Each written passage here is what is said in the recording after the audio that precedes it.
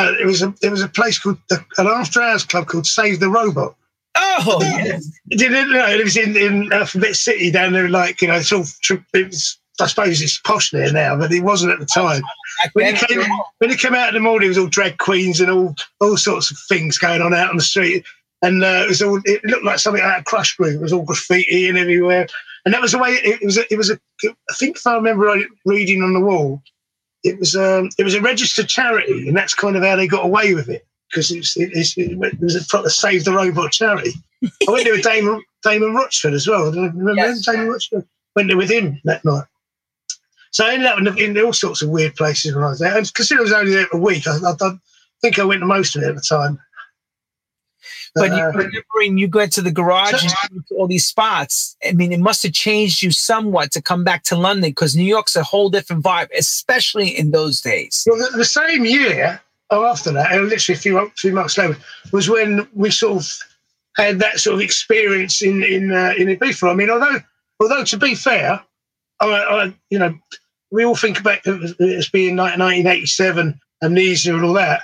We'd been going to Ibiza as sort of kids on holiday for ages. I mean, I took 300 people there in 1985, with the soul and jazz funk thing, and we played at the Cafe Del Mar in 1985. So it was like a lot of the people that are known for Ibiza now didn't really get there till the 90s. And we was 5 or 6 years before doing stuff over there every year, and it was totally different then. I mean, it's mad, I know it was totally different, because when I first got there, I remember I say this, I've repeated this so many times, but my first time going to play in Pacha, right across that street was all sand. Yeah. There was no hotels or anything, was there? There was nothing. There was no El Divino. There was nothing. No, they were kind of nearly always started off as houses, didn't they? They were all like Amnesia was like a sort of, house, just a villa, and then they just keep getting built on. Have you seen that Pasha book? I've got there's a big book they did with it's got all photos from the 60s and 70s of Pasha, because in the really early days, it's been all the Ringo Starr hanging out, and the Beatles. All that's going on. Yeah. So it's funny enough. I've got a bit later on. I'll talk about Pasha, because I did 2 or 3 years there, like before Spain was even in Europe, and working in Pasha. So I had a bar there in Pasha. So I'll come to that and I'll try and do it in chronological order. Doing good. We're going to keep you on track. We're kind of 86, 87 coming into this thing. So we'd all been there before, and I was there with me, Johnny, Paul, and Danny. Danny Rampling. Danny hadn't even started really. He hadn't DJ'd then. He always wanted to. But he was kind of my box carrier at the time. He used to come with me everywhere and all that sort of stuff. And he had this desire to be a DJ as well. But I never really took him serious, because he was just my mate. You know what I mean? It was at the time. It was mate. Yeah, right. Yeah. I didn't take him serious. Because he used to help me do my flyers and carry me boxes and drive me around and do that. But I met that Danny in Ibiza for a few years before that. But in San Antonio, we always used to go to San Antonio. We never really went to the clubs with the foreigners in. We just kind of stuck to the English clubs, because that's all we kind of knew. And when we did go, I remember one night we thought we'd try a Pasha, and we weren't really on the same time scale as anyone. And we went all the way over to Ibiza town, went into Pasha. That they in the winter bits in the early season, they sometimes just have the front bit open. When you first go in, the club room, they used to adapt the sphere. So first time I went there, we got there about 12:15, which is way too early to be there, because no one comes until 2 or 3 in the morning. And we sat around for about an hour and a half, 2 hours, thinking that was it. I didn't realise that the big club was behind it. So we left before they even saw the main club. That was the first time we went to Pasha. We thought, I don't know what all the fuss is about. It's only a little thing, And didn't realise that they opened up the doors at the back and it went into the main club. You mean the Zenith, which would have been the Zenith Bar originally? The area. Yeah, the Zenith Bar. Yeah. My friends used to work in that one. Do you know Carlos Diaz? Argentine guy? Yeah, he used to play there a lot in that one. Yeah, I quite like them little ones. But that bit there, we thought that there was 2 of them like that. There used to be 2 almost next to each other.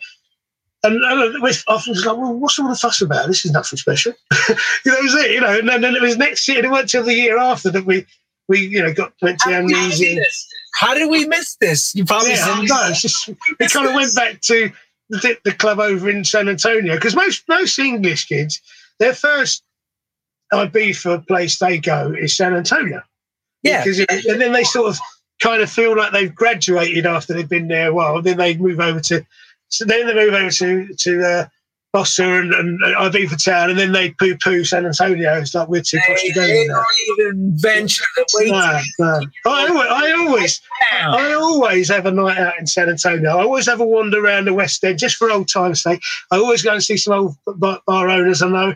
And I always just like to have a walk round and have a look and see what's going on, because it used to get a bum steering, because it's actually so much better now than it ever was. I mean, it's not shithole like it was. It's actually nice now. They spent more money doing that up and all that, But the where the Café Del Mar was, there was just nothing there. It was just that one building on its own like that. There was no Mambos, anything.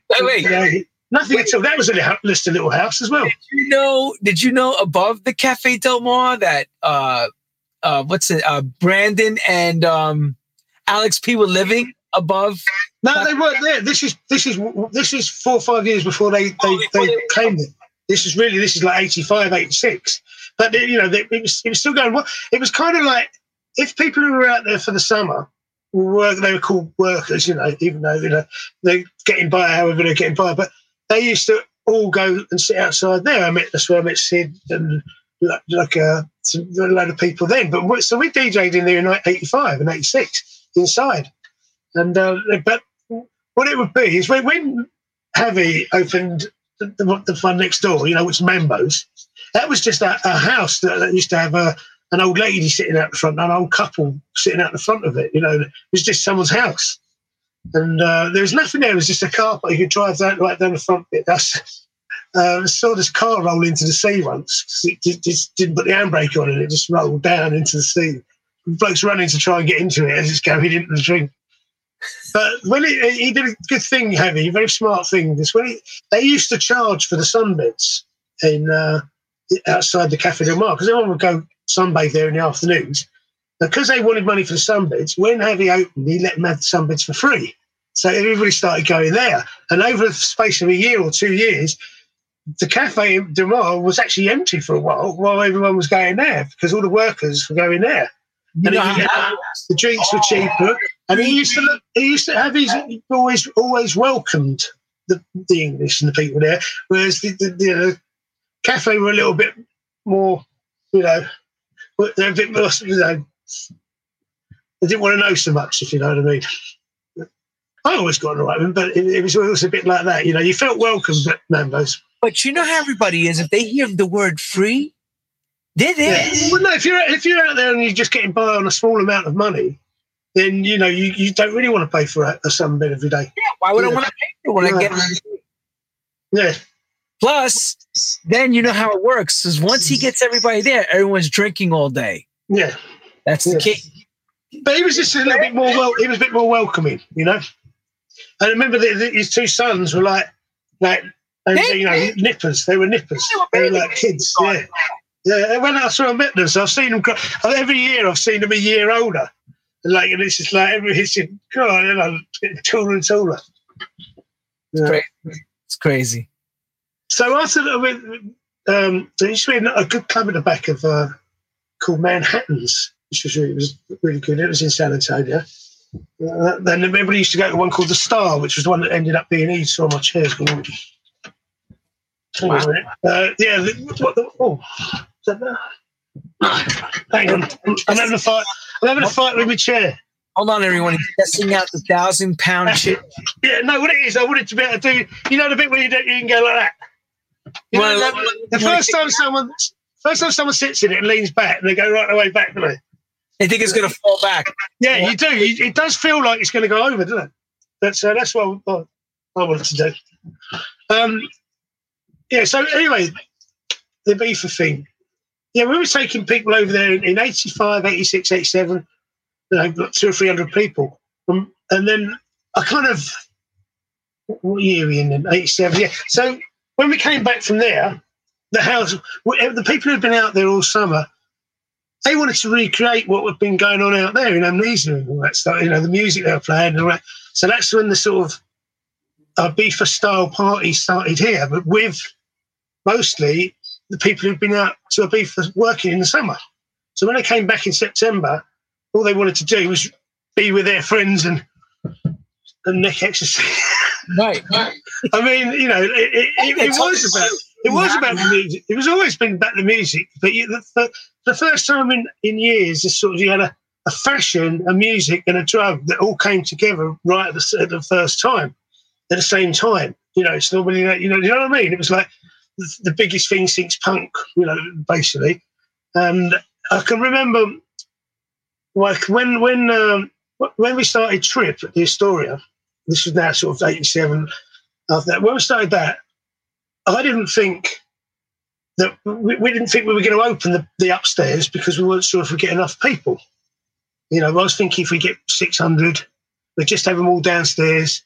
Of course, we had like full house first night, 2,000 people.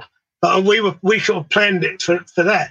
And Salt and Pepper had been playing live there, and we had like sort of 30 minutes to get their crowd out, set up all our equipment and all our stuff and podiums and all the lighting and all that, and then open again at 11. We'd open at 11. They'd have a curfew of 10:30. So there had been 2,000 people in there watching Salt and Pepper. They were all out, gone, and then we were in. And that went for like a few years. That was Trip. Trip and Sin. How do you do such a change that quick from a whole crowd within 30 minutes to get your crowd in, cleaned up and rocking? How do you do all that? Well, it might have been longer than that. It might have been like an hour or something, but it weren't much. It wasn't very long. A lot to get that amount of people. I think their curfew was 10, and then we was allowed to go in from there, go half hour to get them out. Well, they had doormen just throwing them out, basically. Just the fire exits are all open, and out you went. That venue, the Astoria, that didn't. There was no such thing as security cameras and CCTV in those days. It was a big black torch and a Rottweiler. That was, and a security guard like that. That was it. And that was half the problem when we stopped doing it. It was because too many people were getting in through the side doors. Just paying the doorman backhander to get in. Right. Yeah, gotcha. But we had a good few years in it doing that. We had. I think I was the first one to put on Dave Morales. I was going to ask you that. Were you the first? Well, it would have been. I think it would have been 1988. Okay. It was 1988, and we put on Kevin Saunderson. The first one put Kevin on, and Freddie Bustone came over. He didn't play, but he came and hung out one night. And what's the others we had? Oh, Derek May. No English DJ had heard of these people. I bet really? Not. There was no they hadn't. Not the customers didn't. The only reason I was putting on is because Pete Tong, who was resident with me on the Saturday, was kind of doing music things with them through his FFRR label and all that. He was kind of getting them doing a remix or talking to them. I didn't know who they were, a lot of them at the time, but Pete said he'd be a good person to put on. We had Hippie Taralis over once, right? When we're going to miss me when you're gone. You're going to miss me when you're gone. A turntable orchestra. Yeah. Well, we booked him to come and do I thought we booked him to do a PA. We wanted him to do it on the stage, but he thought we'd been booked to DJ. So somehow managed him to do both. We had the DJ, but he'd never done a PA before. But we got him to do You're Going to Miss Me When I'm Gone on the stage. He's like, we talked him into it. But fair play, he done it, Yeah, it's fair. Tyree Cooper met over that time as well. The thing about Hippie and a lot of them, we knew Hippie as a DJ, never a singer guy. When You Miss Me When I'm Gone. I don't think he'd ever done it before. I think he even knew he ever sang. I was like, what is this? And we had that raise. We had a lot of PAs on that. The record came out with turntable orchestra, so we didn't even know it was. Yeah, it was like. Not 2 years later, we saw a video with him on it. It was like Hippie was on stage singing this. Yeah. Wow. But he was like, he thought he was coming there to DJ. Think about it. He was a disco DJ from Zanzibar, New Jersey. at Zanzibar with Tony Humphries played. So when you think he'd be getting booked, he's probably think I'm going to get booked. Boy, we don't want you. Well, they came over as well. Phase 2, you know, reaching. You know that they came over and did something as well. But I'm trying to remember what it was. We tried to have a lot of PAs on there. You know, like if. Because I always remember when I was a kid, I always remembered the nights when someone was up there singing. Yeah. You know. So it just sort of the night, it was always like, I always remember seeing the Sugar Hill Gang, I always remember seeing McFadden Whitehead, you know, and always remember seeing Fat Larry's band, all at this other club. So I tried to do the same thing, was put something on every week, you know. So the big records, if we could find someone that did the big records, you know, they'd be on, like the Alison Limericks and the Rays and people like that. We got them all up there to do stuff. So really, you were breaking this music on the strength of others telling you, book this person, this record's happening. Yeah, on that one, yeah. And then you find out who they are, and then you realise you've got all records with their names on them. But it wasn't really, most of the actual customers, the crowd, they wouldn't have known who Dave Morales was. No, they do now. They do now, but they, you know, there was a lot of people passed through that place. You know? So here's the question: in the beginning, was it difficult to get these New York guys to fly over? Was it a difficult thing? It wasn't too bad actually. No, because the thing is, you've got to remember as well, these records weren't necessarily doing anything special in America. They were like bigger here than they might have been there. You know, they weren't. You know, and they weren't getting paid big bucks in those days. I mean, you know, it wasn't like it went big later on. You know, they became stars later on. But at those times, they were actually quite happy to be invited to come, because it wasn't like everyone was doing it. You know, Todd Terry and all them people, they were all, I think Todd was another one I put on as well in the early days. Yeah, you people come through your yeah, and we was doing, at the same sort of time as that was those things going on. We were doing these weekenders in the holiday camps, you know, like they do with the one up that's the soulful one. You know, what's the one that Alex Lowe's does? Can't remember the name of it. No, it's Southport Weekend of Foods. Southport, yeah. It's like them, but I was doing them down south. And we was doing these Chaos Weekenders. We did 4 or 5 of them. And it was just, things were just exploding. And we'd finished the Astoria at 3:00 and then jump in the cars and head to a rave around the M25 afterwards. And it was just exploding week after week. Talk about good timing for marketing. It was like this was a marketing man's wet dream. The 2 style magazines in England at the time was ID in the Face magazine.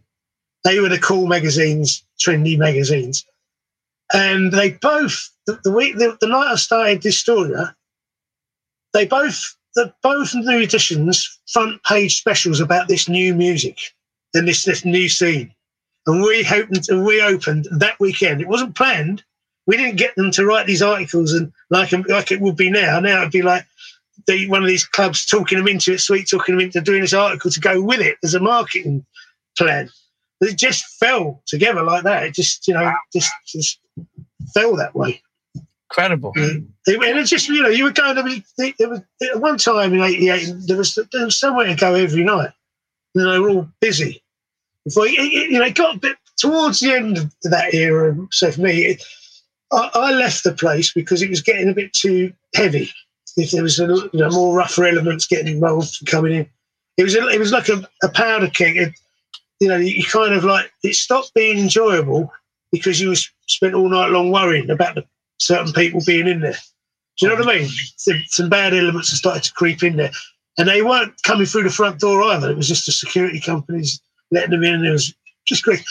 And right next door to it, there was a bar that we all used to go and sit into because we had an office in Astoria called Ivory's, it was. And we used to go in there every night afterwards for a drink. Me and Lisa and Kristen worked for me. And they said, well, we're selling up because they're never that busy. And they said, well, do you want to rent it from us? We thought, yeah, maybe we could do a little bar there. You know, so the kind of talk, we thought, like, let's do a bar instead. So let's go small again and keep it nice, the nicer crowd. Because it was getting to the point where some people weren't going to the big things because of the rougher element, you know, some of them. But so we opened up the Milk Bar. Okay. Because I like the name from there. So, and then the week we left, we had a bigger queue outside the Milk Bar, which is in the same alleyway, same road. It's like right next to the building next door. But exactly that. And we were still painting it on the night we opened. Right? There was like people, first thing that came in the door, leant up on the thing and got like a white paint all on them. We were still tacking down the carpets as they were queuing outside. It was that, but it was quite a sort of makeshift thing with just friends helping. You know what I mean? It was like doing it on a bit of a budget. But that Milk Bar for the first couple of years was just like, well, we had, I found a flyer of it the other day, and this was the week. It was Monday nights was Darren Emerson and myself, right? Tuesday nights we had private hires. We just left that one open because Tuesday's always been the worst night of the week. Wednesday night was Danny Rampling, Too Sexy. He's their night. Thursday nights we had bands on, and the first 4 bands we had on that night was a man called Adam, Brand New Heavies, Jamiroquai, and who's the James Taylor Quartet. So we had a band night with a DJ and that on the Thursday. Friday night was me and Paul Oakenfold. Saturday night was Pete Tong and Dave Durrell, and Sunday night was Lisa Loud and Brandon Block. That's the whole week. I know. And that, that was every week. You know, but in those days, you see, if you wanted to be out later than 11 o'clock, because all the pubs where people actually lived in the suburbs all shut at 11 o'clock, so you had to go into the West End to get anything late going on. Nowadays, everywhere's got late licenses all round, so the West End's pretty dead at the moment. Mm-hmm. There's not been much going on in there. You know, they kind of killed it a bit. It's not like the people would travel. W1 area? You talk about the W1 area? Yeah, Soho. I mean, you know, so you can't park, you can't drive.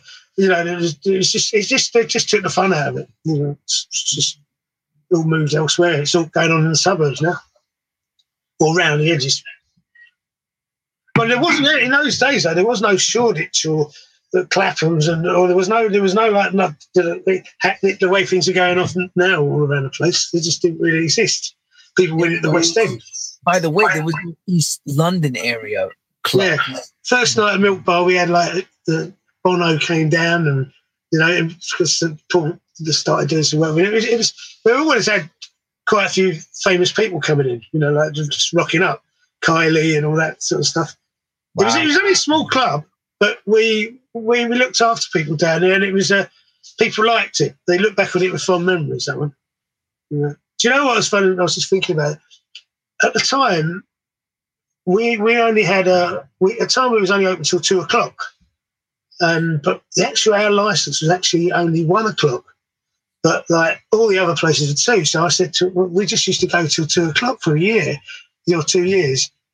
We just assumed that the police wouldn't even notice, and they didn't. So we didn't have the full 8 license. We just used to do it. You know what I mean? Right. Got away with it somehow. You couldn't get it. But we didn't have it. You know, we had a nice crowd of people in there. You know, it was like people look back at the things and they remember our security. You know, and as friends. You know, and you know what I mean. Everybody liked coming there because they felt safe because they knew the people running it were them. You know what I mean? So it had that sort of friendly vibe. You know, we're all on the same page, sort of thing. We never used to have any trouble in the Milk Bar, and then later when we moved around the corner to do the Velvet Underground. Right. Because what happened was the lease run out, and they were always planning to knock that whole corner down to build what they've built there now. So 10, 20 years ago, that's only recently happened in the last 5 or 6 years, but it was being planned 20 years ago. So all the buildings in that area only got short leases. So they were there. So I moved from Astoria to next door. And then when that was going, I walked around the corner and I found an old restaurant, restaurant club thing, literally a stone's throw away from what the other one was. And then we got that one up and running. Wow. So I literally kept moving down the road. And it went about 100 yards and had 3 venues.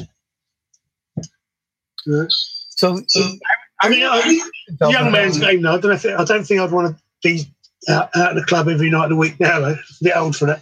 Oh, But at the time, if we was in our 20s when we were running them things. We were only 25, 26 at the time. I was just quite young.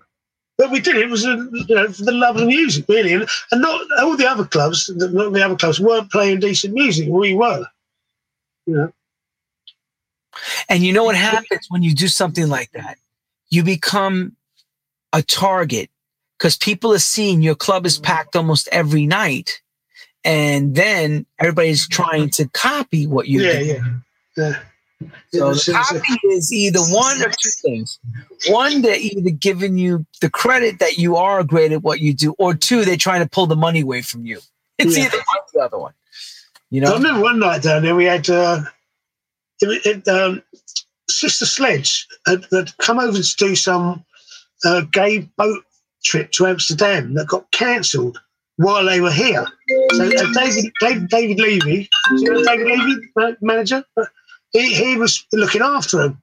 So I got a phone call on a Saturday afternoon saying, "Do you want?" Because I had 2 gigs on that day, 2 small ones, right? And they said, "Do you want Sister Sledge to do a PA, just to get some?" They wanted to just try and claw some money back for the flights and all the things that they spent getting them over. So unannounced at the Milk Bar and this other gig we did at Rascals around the corner, unannounced, no advertising, anything like that. It was just, "Oh, we got something a little bit special for you now. Please welcome Sister Sledge." And they did "We Are Family," and they did the four big named hits and that. It was like people were just like, wow. You know what I mean? They hadn't seen it anywhere, and they didn't have time to tell anybody. How, you know what? Those are the kinds of surprises that we all love. It worked out perfect. Imagine if you would have had camera phones in those days. Yeah, no, that's the thing. I don't think I've got one photograph of that. I know a friend of mine has got one. But we didn't have any. Mind you, in a way, some of the things that were going on, it might have been better without cameras. Yeah. I remember in Ibiza, no cameras were allowed in any of the clubs. It was like all the doors used to have a picture of a camera with the red circle around it with a line for it. Yeah. Boy, that changed when we got the phones. Everywhere you start seeing pictures popping up. A friend of mine lost her phone once in space, and we had to go there in the afternoon. And we went down to the back to there's a lost property office, and on the table there was a pile of passports and a pile of phones and a pile of sunglasses, like a huge pile of, literally probably got 300 or 400 phones, 300 or 400 passports, 300 or 400 sets of glasses, things that they just found and put there. Like, which one's yours? There's loads. But that truly, I was saying before, I don't know if you heard me, I do remember playing Velvet Underground, your spot, and I do remember you didn't allow cameras in there. We didn't have camera phones in those days. We didn't have them. Yeah, no, Velvet was a good little club. It was a natural continuation from that one, And we put a nice sound system in there, and it was same crowd just move around the corner. Dude, you always did a good job. Wherever clubs you were. Yeah, but also we had drum and bass nights in as well, Fab and Groove, and we had lesbian nights, and we had gay nights, and we had mixed nights. We had practically everything. Jazz nights, soul nights, good music all around. Yep. Yeah. That's true. But it was one of those things, I look back at it, we never really had long enough leases on any of those things to be able to make any money out of it. In other words, you build a business up and you can't sell it because there's no lease. Right. You know what I mean? So, you can build it up, make it successful for a couple of years, and if it's got a 20-year lease, you can sell it on to somebody else, and get out while it's at its peak. But we can never do that. We made a living, and we did all right out of it, but we were never going to get rich out of it. Right. I've always found that it's never the innovators and the people that come first doing something that make the money. It's always the people that come second that make the money. It's never the trailblazers. The actual people that think of these ideas, set them up, and do them. They normally end up losing their shirt, and then the person that comes along and picks up the pieces, the second one along is the one that comes and makes all the money. No, it's just the way it is. Yeah, just happens. Yeah. So along that way, we're into the early '90s, and I could tell And of course, I remember you as a DJ and club owner, pretty very well known, and everybody was talking about, all the, Nicky Holloway's the party guy. Nicky Holloway's going strong. Nicky Holloway's doing these great nights. Nicky Holloway's events are the bomb. You got to play them. And I know you're making good money in those days and things are good. When does that roller coaster, as it hits the top, starts to, Yeah, well, for me, that's that. They say what goes up comes down, and it was kind of like I left.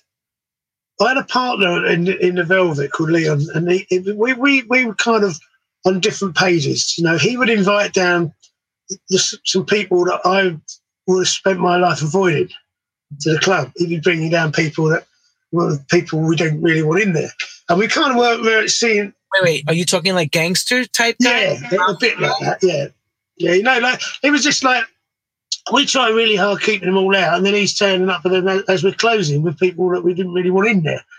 And there was a lot of things going on in those days where people were buying nightclubs, wanted to buy all the nightclubs because they could launder money in them, because you could have a nightclub and you go to the bank the next morning and bank all this cash. Because they don't know if you had 10 people in the club or if you had 2,000 in there. So nightclubs was always a good way for them to wash up other thing money. And we kind of like kept away from all that sort of thing. And I felt it was coming closer. And I kind of, because I've never wanted to really get involved in any of them. And I found this other big venue it was in the West End, and I got the lease on it. And we didn't get the planning permission in the end, and it took about a year to do it. It was a brilliant building. It was like the social club where people who used to play in all the theatres in the West End. It was where they went before. Tonight you're in this theatre, tonight you're in that one. The orchestras in the band. And they had this big memorial to the band that played on the Titanic that sank. Because the band played on when the Titanic sank, didn't they? Yes. And it was on 4 floors, and if we just didn't get the planning permission, we were all right with the police, all right with the fire, had all the plans drawn up, everything's done, and I ran out of money. I used all the money from getting out of the Velvet. It took sort of 2 years out of me doing that, and it all came to nothing in the end. I still got it all in boxes out the back there. And I was a bit devastated with that. And I was drinking too much and doing too much of the other thing, and it was like, when you have a club, the phone rings. All of a sudden, when you haven't got a club, the phone don't ring as much. Do you know what I mean? People sort of, you don't get, cliche. When you're hot, when you're not. And it was definitely that, that it felt like that a bit. And I was skint and I wasn't getting so much that DJ. Well, I was getting bits and pieces, but. And I had, was sort of all my stuff was in storage, staying in people's houses, and I had hit a lull, you know what I mean? Because I'd been on a sort of bender of cocaine for like a couple of years, and during that period, and I couldn't see out the way out of it, and that's when I sort of basically a few people got together, Lynn Cosgrave and Johnny and Paul and Lincoln over in Singapore, and they kind of chipped in and sent me to a rehab clinic. Just because I didn't really have anywhere else to go. I was fucked. It was like I had no money, no work, everything storage, big problem, drunk every day, and it was like. Well, let me ask you something. I don't know, it's 7 years of sobriety, I think. Hang on, before you get to the point of them chipping in, which is a valiant thing, and I do remember hearing about that. How did you support the habit when you're no longer having the income to keep you know what I'm saying? Because that's that was it. That's what I remember. I think it was because I just run out. I mean, no, I think it's because I was doing gigs still, but probably every penny was going to that rather than. So when Peter would take Peter's money, I'd go out on a Friday, Saturday night. I'd earn $1,000 over the weekend and come home with nothing or owing something. It was bad. It was but it's something that's happened to a lot of people since. I'm not the only one, you know. No, it's okay. And listen, it happens to the best people. By now, you should have been a millionaire 10 times over, probably. Yeah. See, I kind of, well, a lot of people were getting their shit together, you know, and doing all these other things. And another thing I missed out on a lot was the label and the music side of things, because I was so busy. I was out every night, and it was like, you know, lock-ins every night. I'd come out of the clubs, and it's daylight, and everyone's going to work, you know, and I'm going home and going to sleep, and then getting up at 4 o'clock in the afternoon, having something to eat, and then going back into town and then doing it all again. And it was just like a rat on a wheel, you know. But we did print some things off that were good at that time, but it just all went wrong. But when you're in that wheel, that squirrel, you know, like the squirrel wheel, is it fun anymore? No, it stopped being fun. It stopped being fun. And that's when I decided to. It was almost like when I went to the Charter Nightingale, it was in Lisson Grove. And, you know, you can't speak to anyone for like a week or so. And, you know, there's no phones allowed and all that. And it was like, I actually got in there that night and I breathed like a big sigh of relief, you know. And I managed to do 7 years like without any drink or any drugs.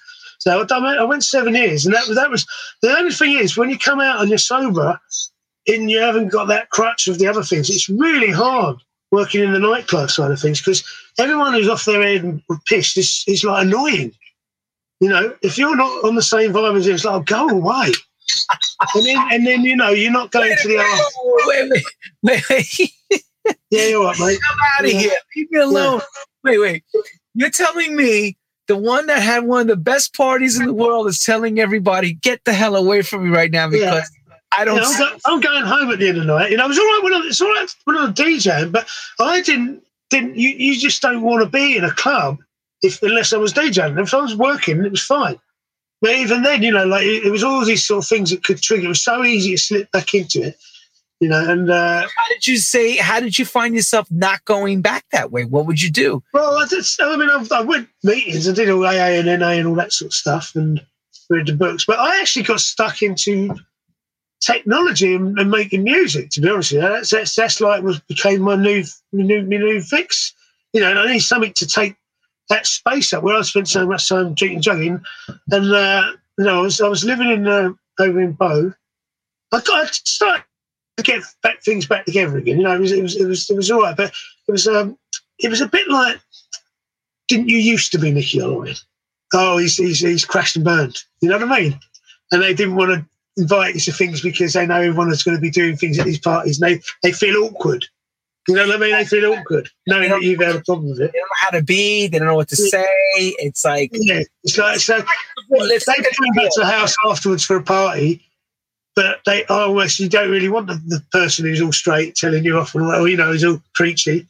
You know what I mean? So it was a bit of a lonely time in my life. But a friend of mine gave me a laptop, and I got on the internet for the sort of first time. And it was soul searching. Hang on a second. So this really more of a soul searching time to see where you really fit. You know, you're like, your old life is no longer the life you want to live. Yeah. It's like, you know, I went to Bifford quite a few times, and I went like to Australia and to Rio and all that, but not having a drink or anything at all. Like, you're not even on the plane or anything, you know. And it was just all a bit alien. You know, it felt a bit weird. You know, but then I started to doing music when I went on my trips, you know, on laptops, and started to use that time in the hotel rooms where you might be, you know, sitting around hotel rooms. It's a bit boring. I was going to ask you this question: are you musically inclined? Do you know how to play any instruments? Well, I didn't then. No. I can do keyboard stuff now. You know, I kind of made music, but then I didn't really have the vehicle to get it out to anyone, if you know what I mean. It was like, I don't remember even seeing music coming out with your name on it back in. I did have there was one in 1987 that got signed. That was Sure Beats Working. Actually sold 8,000 copies of it. Tell everybody. Wait. Tell everybody the name of the track and everything. Sure Beats Working, and it was like a Balearic-y thing. You know, that sort of. Simon, I had made records. Hang on. Read this. Hang on. Simon says, He did a track for FFRR. There was that one. Yeah, I did 2 actually. And the second one was second one, I don't know how we got away. We actually used the Prince sample. And no, I don't think we licensed it. But I think we used about 4 different tracks in this. It was the follow-up to that thing, and I did a PA of it. That was going back further than that, you know. So when you were doing this, you were I've actually made loads of music that no one's probably ever heard. You know? Yeah, so when you were doing that stuff, you probably were doing it for more of a laugh at that time because you were so wrapped up in everything else. Yeah. Well, I did, you know, I was Ben and Andy. I don't know if you know Ben and Andy for Boiler House was. They re-recorded. Do you remember a record Give Me a Sign by Index? Sure I do. Holy hell. That was out of the Canadian. Yeah, Canadian. Well, I think we had them on once as well. Homex is another record. What the hell is the name of that label? Big Shot. Big Shot. Yes. Yeah, they had like a red and a black one. Red and black. Homex. Yeah, and they're Dion, you know, Can't Get My Love in and all that as well. Yeah. My memory's not so bad. Yeah, But no, that's not. But anyway, so we always thought that, you know, that was could have been a good pop song. So they got the guy from EMF, you know, the bloke who sang that. You're unbelievable. They got him to sing it. Yeah. They got him to do a version of it because it always sounded a bit like Depeche Mode anyway. It always sounded quite monotone. So I got that. So I started working on doing a remix of that because they always used to hear me play it. They said, "I'll do a remix of that," and I pretended I could do it. But then I had this massive learning curve. I got Reason and tried that, and then I got Cubase and tried that, and I was like, wow, this is great. And then from then onwards, I was hooked. I got studios. I was doing a lot of production stuff for a while, and even quite a bit of that, and a few advert things. Because I was not going out, basically, for 7 years. I didn't really go to the club or anything unless I was DJing. Wait. You mean you're going out? It's like you're in prison, like you're in a box. Oh, where were you hiding for years? No, I mean, I see people, but it was like, unless I thought I had an excuse to go, it's like, you know, I'm not a punter, you know what I mean? I used to either be running it or working on it. You know? I don't like the English expression. Everyone will understand this. You couldn't be asked. Couldn't be asked. Yeah. Well, no, it's a bit like, you know, if you're not DJing or you're not working on the event, you're just a fat old man. You're just a fat old man looking at young girls in a bar. You know, it's like. But if you've got, you know, a reason to be there. I don't really like going somewhere unless it's a good friend's party.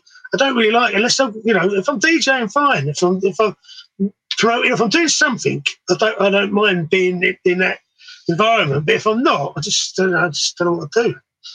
No, so that it was a weird one. It's a weird one. So 7 years on the sidelines waiting to come back, and then you get encroached into Reason, a computer, and you start doing it all. And now you're at the point you're making records now. Yeah. I've got to. I kind of like. I started this thing about 3 or 4 years ago now, but I kept adding stuff. My plan is to do the complete opposite to anyone else, and that is make a double album. You know, I'm making an album. Right, it's not going to be on Spotify. It's not going to be on Apple. It's going to be sold for one website. They're getting so little money from Spotify. You get 1 million listens, you get 20 quid through the place. What's the point of that? I'd sooner sell 100 on my website to my friends. You know what I mean? It's not worth it. For just all that whole model is wrong. You know, no one's getting paid. So I just sooner not let them have it and just do it from my own way. Go back like it used to be, out the back of the van. You know. Your own say. But so you're selling to the proud of the stuff I've made at the moment, though, because no one's heard any of it yet, right? But I've got 6 that are ready to be heard, and I think people will be actually surprised when because it's not shit. It's really good, but it's just trying to find a vehicle for it now. So who knows? Yeah, there's no seem to be any music business anymore for dance music. I don't know. They never don't, you know, just don't know how you do it like that anymore. I used to know everyone in the industry. Now I don't really. There don't seem to be much of an industry left.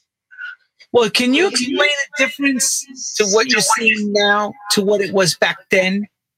Well, I would knock out records, the way bootlegs and stuff, of things, and you could sell a couple of thousand in a weekend in those days, and almost like you can almost sell 500 of practically anything, as long as it was something decent in them days, when all the vans were going around the record shops and things. So I did do quite a few of them things, but all under different names and that.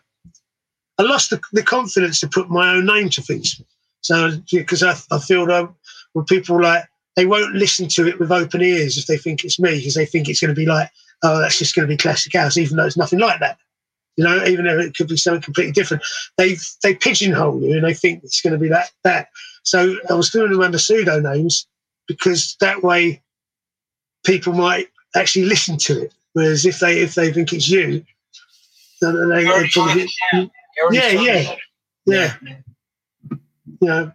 There's a bit of that familiarity breeds contempt a little bit, doesn't it? You know what I mean?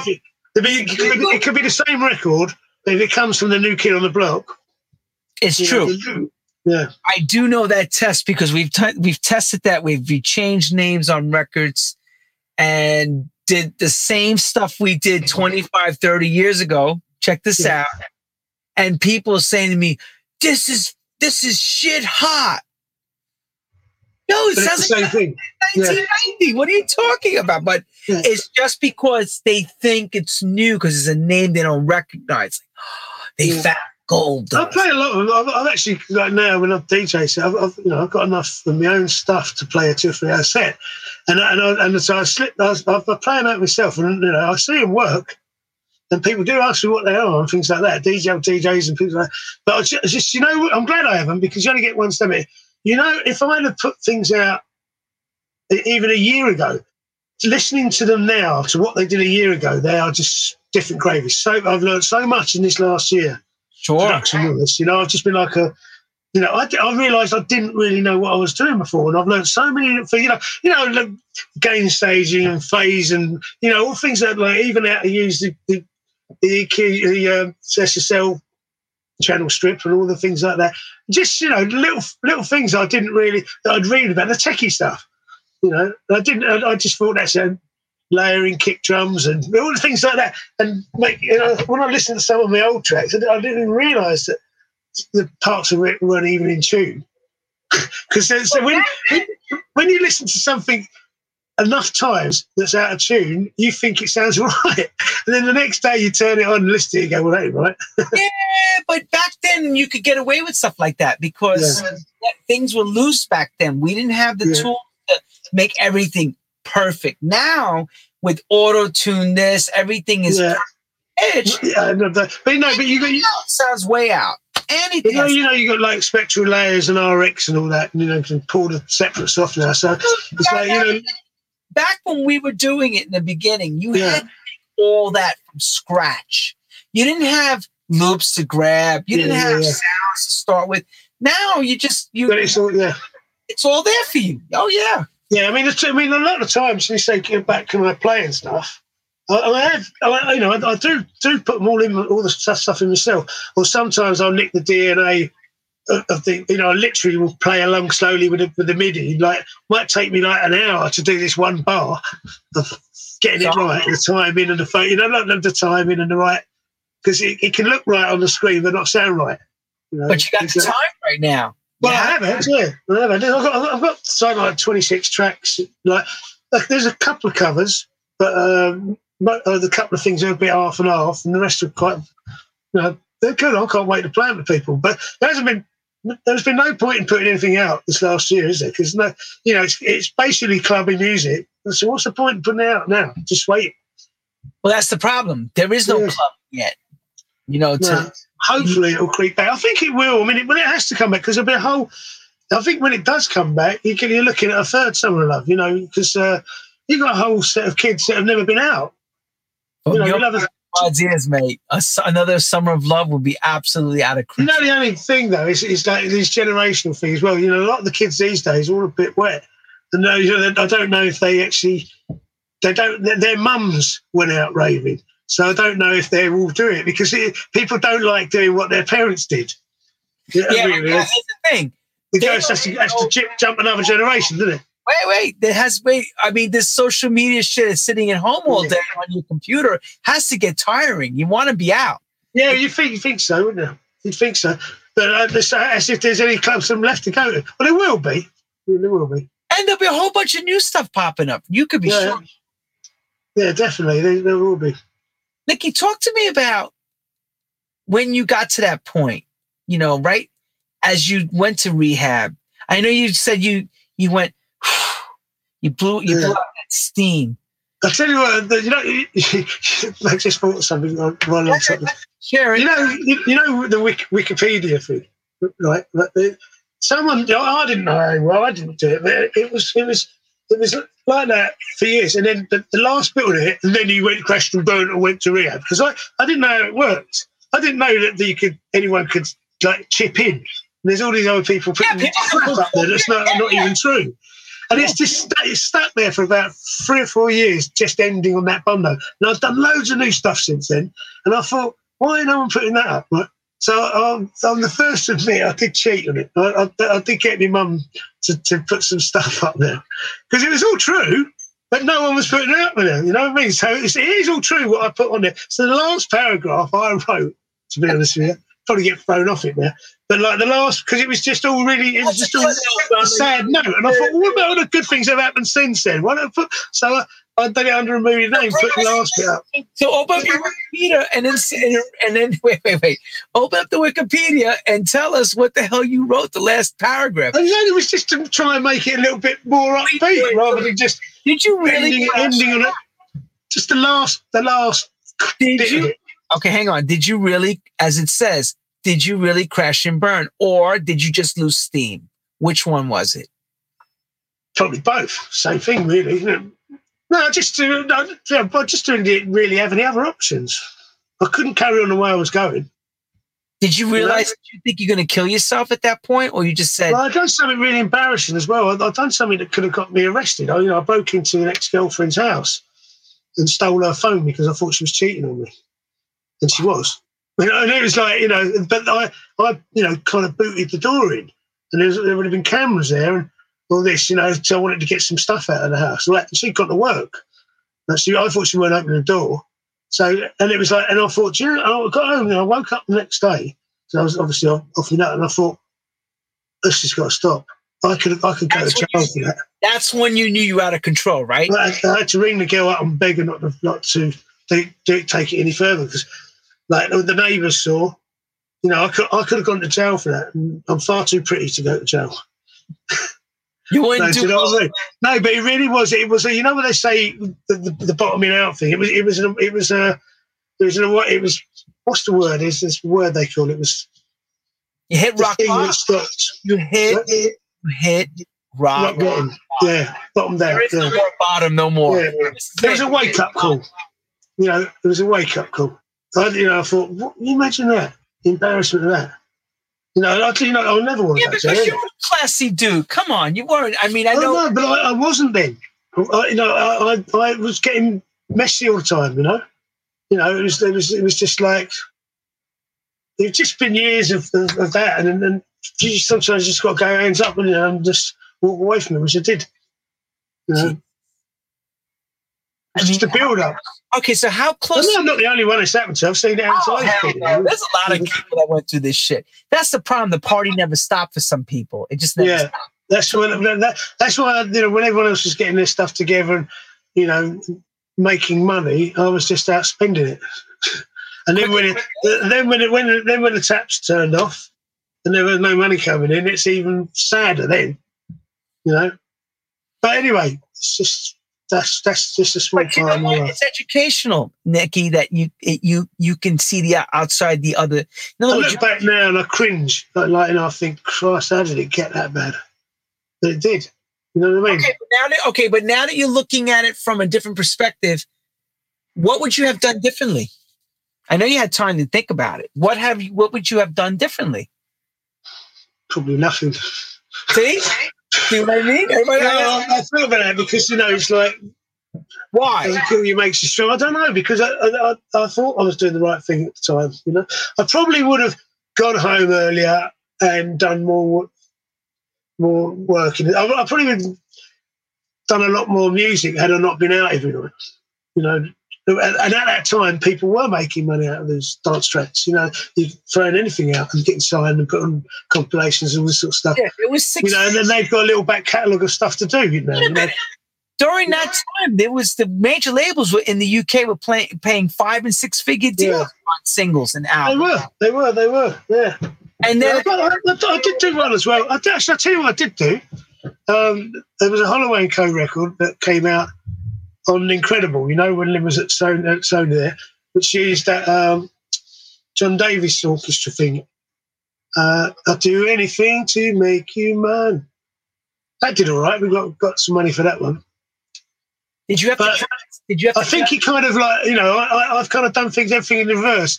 I'm now, all I want to do is do the music now, and there's no real industry there anymore. I've missed the boat, haven't I? But, you know, the thing is, I've always found that when I chase the money, it never happens. You know, it's like every time I think I'm near it, it gets pushed further away by some little thing. So I'm just going to do what I enjoy and doing it. So and if money comes along, that's a byline, that's a sideline. That's so wait, extra. Hang on. You know? So if the goal was here, right? Yeah. Each time they pull the goal away from you, like just like that. Just pushing it back. You know, I thought there was recently been wasted 3 years, and there's actually a film script that's been written by Irving Welsh that we've never been allowed to see. It started about 3 or 4 years ago. Somebody came to us with the idea of making a film. I don't know if you ever see a film called Northern Soul by Elaine Constantine. It's a sort of coming of age type film where these people who used to go to these Northern Soul all night all day. But it was a good film, and we thought the plan was to do this set back in 1987 with me, Paul, and Danny going on holiday to Ibiza, and then ending with it taking off here. It's all about those early 2 years, just setting that bit, and then how it came up with. And that's what we thought it was going to be. And Irving agreed to write something. And during that period, the production company that was going to do it got lumped in with some other things, like James Corbin in America. And it then suddenly went from that to being a 5-series Netflix type series, and then with all these made up characters that didn't exist, and it went completely off of what actually it was meant to be. You know what I mean? Once they started, we signed a deal, and we got a little advance, not much, but the writers got the big bit. But it wasted 3 or 4 years of our life. I managed to sort of pull it and doing it in the first place, which I thought was really tough, and. You know, because they were getting the funding. They got development money, but after 3 years, it just all came to nothing. The deal just ended and nothing happened. And we're like, if it had gone back to what was the original thing, was an hour and a half, TV film almost, and that. But then once it got into the hands of other people, it just wandered off into being, you know, Sons of Anarchy with house music. You know what I mean? It was like. It completely changed, and it all came to nothing. You know? And at the time, that's when I got ill as well. So I thought I'd have that, because it was the deal we'd done with it was that the day they start filming is when you get your advance, you know, which would have been a nice little lump. You know, and I thought I've got that coming, and then the publicity from that would get me work, and we'd do promotion things around. And I thought I've got all that to look forward to once I get over my illness thing. And it just all come like that. Just fell apart. But that's a familiar story anyway. That's happened to loads of people loads of times, doesn't it? You know what I mean? We've all got one of them. So it is par for course, brother. It is par for course. These people trying to call in now can't be calling in. You know what it is as well. It does. It all changes from what the original thing was what it was meant to be, and then as soon as they sign you up and you can't do it, then they want it to be something else. I mean, they were making up these people that were going to be in it, and making up a storyline that was like nothing to do with it. So if you just done the true story, it would have been good enough. What exactly was this thing called for Netflix? It didn't even have any name. And it's been since then. There's been loads of real crap ones on there. There's been loads of crap Ibiza films on Netflix, but they turned it down. I mean, the company that was doing it, I won't mention names because, but they all the way for 3 years they said it was. Watch, he's going to mention the name. He's just going to mention. He's not going to mention the name. But it's not good. Not good thing to do to try and select. I try not to. You never know when you meet the same people coming down as you do going up, and you never know in the future, do you? You know. But I don't know how hard they tried, but every time we spoke to them, they're taking it here, they're meeting these people, they're doing that and all that, and it just didn't happen. You know? One of the things, really. Bada bing, bada ba, as they say. Yep. C'est la vie, right? You just keep going. Yeah. Keep going. So now I think I've worked out the life and how it works. And that is, it's a never-ending game of snakes and ladders. Right? When my phone rings, I'm either going along the board, or I'm going up a ladder, or down a snake. You know, and when everything's going really great for me, something comes along and trips me over. And whenever something's going really, really crap for me, something lifts me out of it. Do you know what I mean? Something like when I got the cancer thing. This treatment wasn't available. It wasn't available in England. And I was 2 days away from having to have it cut out. And I knew it was available in other countries, but they weren't going to have it in England because they didn't have it. And it's 30, 40 grand. It's a lot of money for really. But when my friend, I sent him I was trying to draft up the thing to start a GoFundMe page up. And I sent it to him just to sort of check it over because I was like, I'm in an ahhing. He felt like a beggar.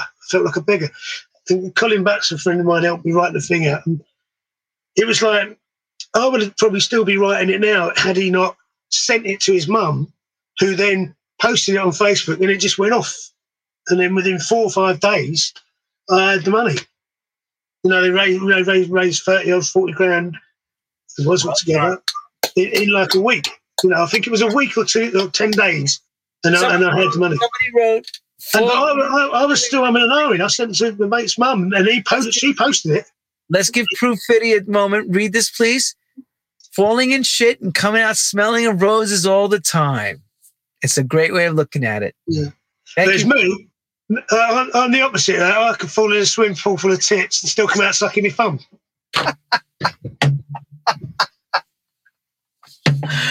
Oh man! I mean, the thing is, I think this pandemic thing it's proved that you just don't know what's around the corner. Nobody knows. There's all that uncertainty. I mean, there's a lot of people out there. I mean, I'm back here with my mum and all that now, but at least I haven't.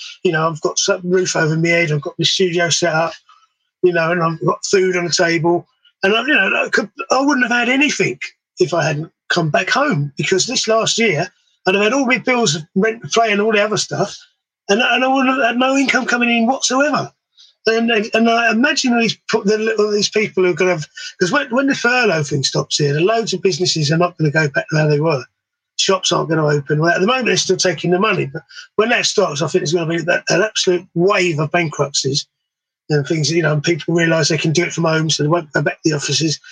But I mean, if you was like, I had 4 kids and big cars and private schooling and, all iPads to buy for your family and all that, and all of a sudden you lost your job like that, there's going to be a lot of people that probably can't get to sleep at night worrying about finances and things. And at least I don't have that anymore. I haven't got nothing, but I don't owe anything. I've got no, I don't really have much, but I don't owe anyone anything. So I'm worried about knocking on the door or paying certain bills and all that. I'm living a very plain lifestyle, really, at the moment, But I haven't given up. That's the thing. I still sit here. I even talk to myself at night sometimes when I'm doing my music. I mean, I even imagine scenarios when people listen to these tracks and go, "Oh yeah, that's great." Hang on. Somebody asked before, because now I'm going to ask you about the kit. What DAW you're using? What sequencing program? People ask. I use Cubase because I use Cubase. I've actually used them all. I can use them all. I've got a little Apple in the back there, which has got Pro Tools on it and Logic on it, just for if I get a project that someone wants to do in that. But basically, I've got a licky boom, computer that I built myself, PC. I've got everything on it. I've got all the toys. But I used to be a bit of a plug-in junkie. But when I redone it, I thought, you know what? I'm not going to put on all these things that I don't ever use. I'm going to learn how to use one channel strip properly. I'm going to use how to use a couple of EQs because I know like 500 EQs. I'm going to learn how to use one saturation thing. Like learn a few of them rather than just bombarding yourself with stuff that just confuses you even more. So I find myself just taking stuff off more than I do putting it on. But where before as well, I didn't really. I didn't read the manual. I didn't RTFM. I didn't read the fucking manual. And realise later on, you realise, oh, I've been doing that wrong. And if only I just read, when I get a new bit of kit now, I'm reading the manual on the way home. I'd actually read it before I even plug it in there. Whereas before, it was just open the box, get it out, and then you spend like weeks not being able to work out how to do it. And if you'd read the manual, it's there. Tells you that no one wants to read the manual, do they? I just want to share this with you. Take a read of this. Hello, Jim. Yeah, I met them guys. See what I mean? The people that you see, I'm saying. How you touched. That's the Jim Ryan. You know Jim Ryan, do you? For Money Pennies. Money Pennies, of course. Yeah. I met them before they were actually running clubs. I DJ'd them the first one to play for them. They brought their crowd down to Milk Bar in the early days. See? Yeah, they're a lovely bunch up there. I always feel really welcome when I go to Birmingham. It's a great city. Okay, so what's the driving force now? What's in your brain today? Because as soon as I finish today, it's actually finishing this great track I've got going. Not today. As soon as we finish this, I'm going to turn around, and get going. Wait. When I mean today, going forward from now till the summer and beyond, what's the thought process in your mind? I'll be totally honest with you. I'm almost obsessed with finishing this project that I've got going because, like I was saying before about something pushing away, the amount of times I've got so near to fruition, like the grassroots coming through, and then lose interest and then walk away from it and then find out a year later someone else does it and has a massive success with it. The same idea that you had, but you just don't follow through with it. That's happened to me so many times, even like little inventions I've had and things like that, think, well, that'd be a good idea, do that. And you don't. And then 2 years later, someone's making a fortune or doing really well with it. So I've got a one-track mind at the moment, well, 2-track, keeping me mum alive, and basically finishing this album, and it's so much you can do now. I mean, I've treated this room properly. I've done all the soda works type thing. It's not. I've made more music in this room in the last 2 years than I have done in the last 20 years. That's a lot. And I'm getting a good result of it. I've had loads of studios over the years, and they turned into more like offices. I just used to go there in the daytime and never, do me emails and only about not really doing the music. Whereas now, the only real time I can do it is when she goes to bed about 10:30, 11 o'clock. Because otherwise she's knocking on the door all the time and I have to get things out of cupboards and cooking and all that sort of stuff. So I get up at lunchtime. I go to bed at 6 in the morning and get up at lunchtime, do her stuff in the afternoon, watch a bit of telly with her, keep her company, and then I work every night through the night. But when she's up in the morning, who's watching her when you get up in the morning? Your mom? No, she's got a couple of panic button things. There's only a doorbell, but she's got one by her bed and one next to her thing. She's quite a big lady. If she falls over, I hear it. Don't worry about that. It's more like an earthquake. I was wondering about that. What's going to happen? A couple of times she's had a fall when it's really hard. I can't lift her off the floor on my own. I have to get other people to help me.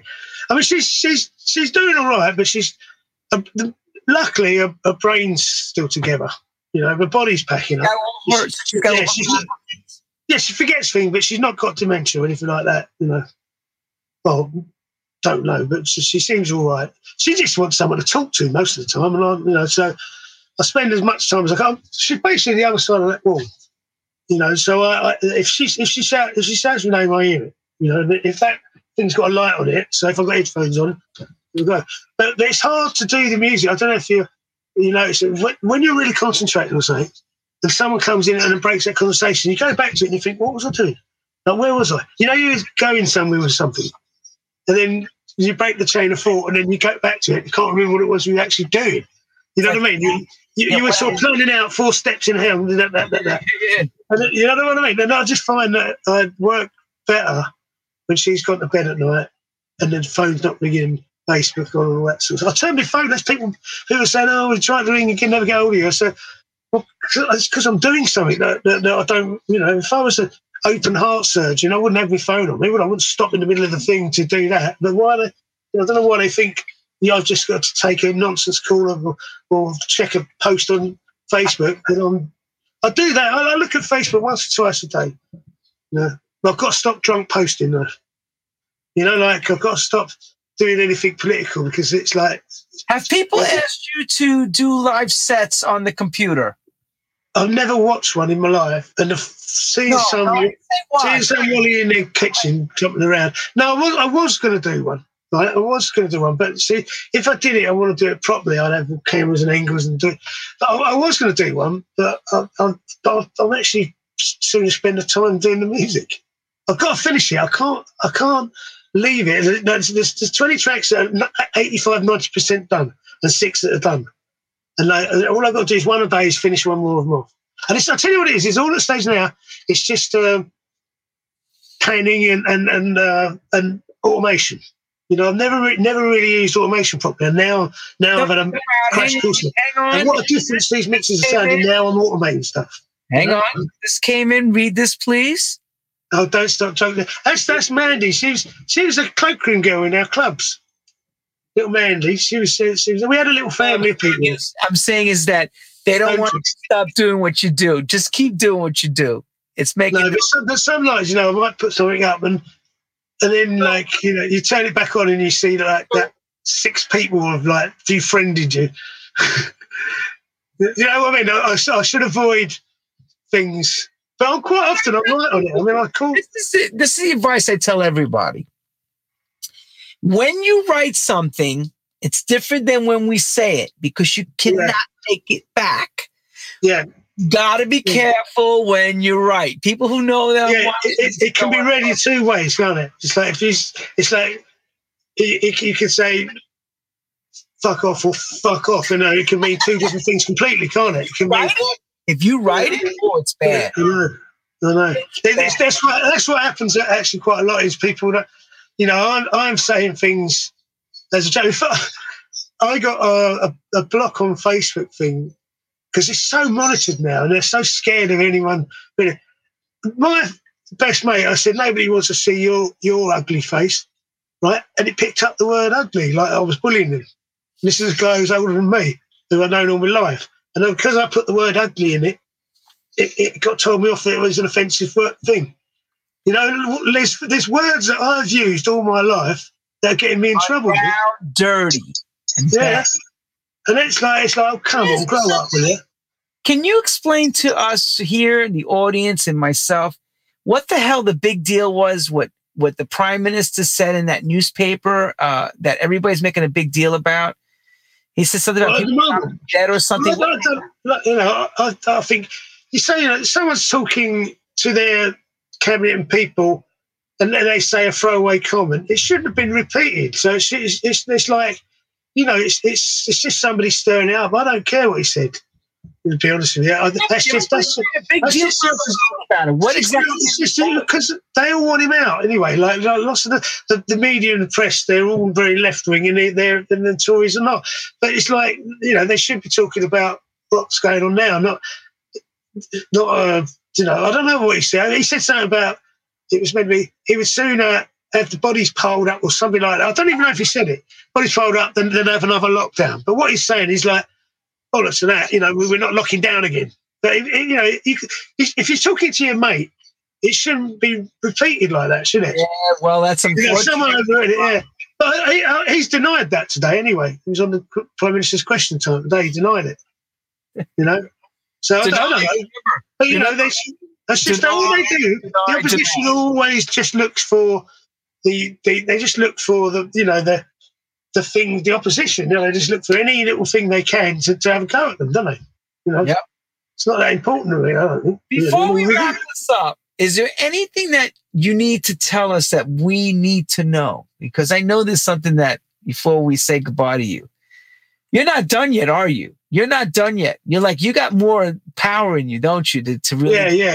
I'm just starting, mate. You really are starting again? Well, no, I mean, you know, I think. Okay, let me rephrase the question. I still think I'm a really good DJ. Let me ask. I don't care about, because you know how this works today. You don't have to be good.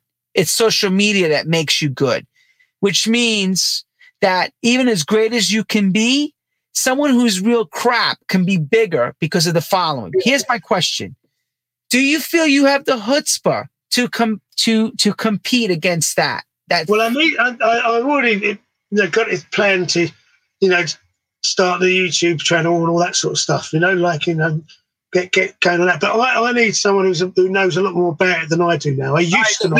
Help everybody. Help Nikki out. Come on. Yeah, no, I mean, that will be my next move, because it's just time consuming, isn't it? Doing it all. It takes up a lot of time.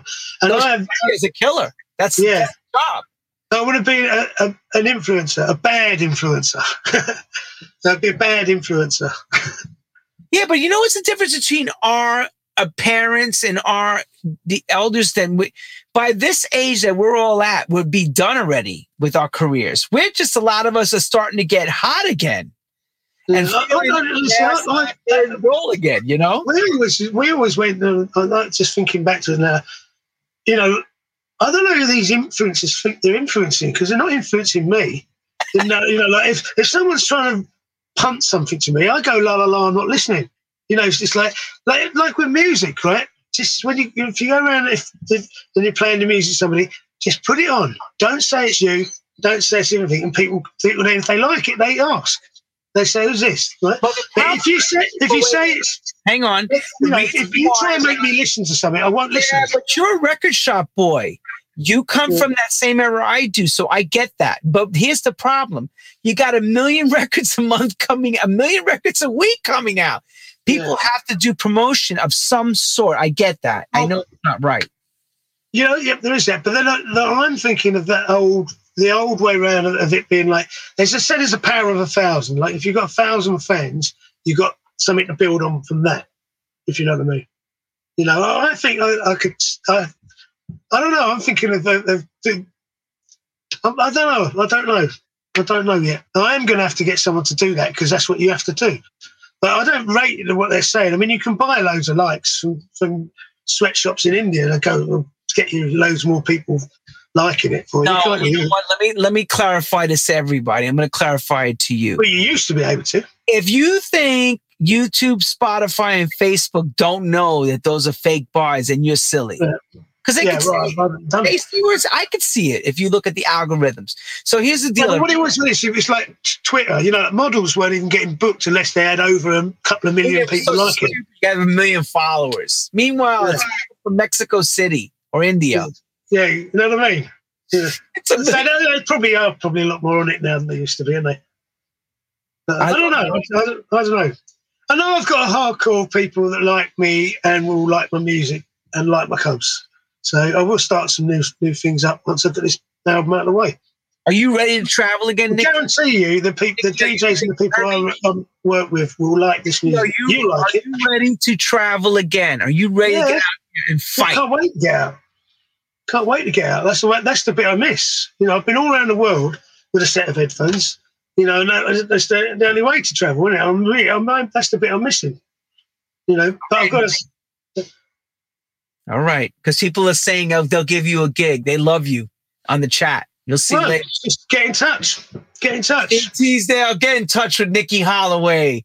No, if you send me a message, I'll put you in touch with the agent. Holloway, give him some love. Come on now. I haven't seen any of that, and it doesn't come up on this one, does it? Oh, I'll show you. Hang on. There you go. All right. Thank you. I will do. Yeah, everybody tell you they love you. See what they're saying, Nikki? Promise that you'll never do Rappers Delight ever again. See, Victoria? Yeah. You know what someone's going to have to do? Interview you. I don't know who can do it. I have yet to find. Every time I get these interviews, they were like, someone should turn it round and get your story. Somebody's got to sit me down. Somebody's got to know my story, know how to ask it. So someone else who does this sort of thing. Somebody's out there that's got the big boy pants on. You call Karen. Yeah. Say, I'll do the True House stories for Lenny Fontana. Nikki Holloway, I can't thank you enough. When is this album? If this album's coming, when? Well, you'll start to hear bits of it soon. I'll start letting bits of it get out. Nikki, you got to get me the album too, so we can help you. I kind of feel like a little bit like, because no one's with this Spotify thing, no one's getting anything out of it. I kind of would sooner sell 500 copies on my own website to people I know, and I think I could. I'd do better out of that than I would do if I had that's 200 million listeners. You know what I mean? I got news for you. That's what a lot of people are doing. They're doing 300 to 500 copies. They're selling. Yeah, I'm happy with that. It's a bit like the old days with the vans, isn't it? Making the thing. Forget about vans. You don't have to do the van. You could do it. Right. Somebody could get it right from you, and all you got to ship it out. Done. See, but the thing is, that old saying of like with the internet, it's like the people who made money in the gold rush were the people who sold shovels and the spades. And a lot of these websites that do all that for you tell you they can do this, that, and the other, and get you on all these things. I've done a few tester things with it. And it's all a bit. No one ever tells you actually how many they sold on these websites because they're all a bit embarrassed because there ain't really that many, But they all pretend. You know that nobody says nothing. Oh, I'm doing great. I used to love when I hear that.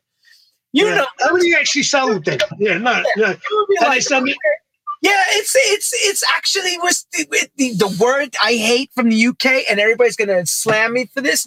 Is I hate the word massive. Because every time I heard that word massive, I would think in my mind this thing was chock-a-block, like ridiculously packed. Nobody knows what's going to be massive. You don't know what's going to be a hit. It's massive. Everybody who makes a record thinks it's going to be a hit. They want it to be a hit. Massive. It just doesn't happen, does it? It's a this, it's a that. All right. Well, this has been massive. And you are massive, Nick. Yeah, I am now. Look. Nikki Holloway. I remember Nikki Holloway was like skin and bones. Yeah. I don't think any of us are skin and bones anymore. I'm turning into an American DJ now. I was going to say, you the Hawaiian shirts. You got the Hawaiian shirt and everything. Check you out. It's the only thing that fits me still. No, but you know what? I've started to see a few people lately, and a lot of people have put on a bit of weight. So it's just COVID. It's because you were. I'll lose it again when I get out and about again. But I go to the shops for my mum, and I'm sitting in the seat all day. As soon as I'm out and about again, I really need a rave. I need to do a dance. Are you actually in London, or are you up somewhere else? I'm in Barnet. It's in North London. It's sort of. Everybody stop by Nick's and say. Nick's partner. Don't do that. I'll get annoyed. Karen, don't worry. I love the word massive. I'm just using this example. She's saying, oops, I think I've said massive to you, Lenny. I'll show you something massive. I want to say thank you to everyone that tuned in tonight. Nikki, I'm going to tell you, and also you didn't know this, but this is the first time Nikki's ever done an interview like this ever. So we got a real true story from a guy. And David Dunn, I didn't use the C word once. I didn't hear it. I was like, I didn't use the C word once because it's a bit of a Marmite word. People either love it or hate it. You didn't use the word color. No. Would I? Could it be the color of my skin? You know what I'm talking about? It's 4 spaces. C is the first. Oh yes.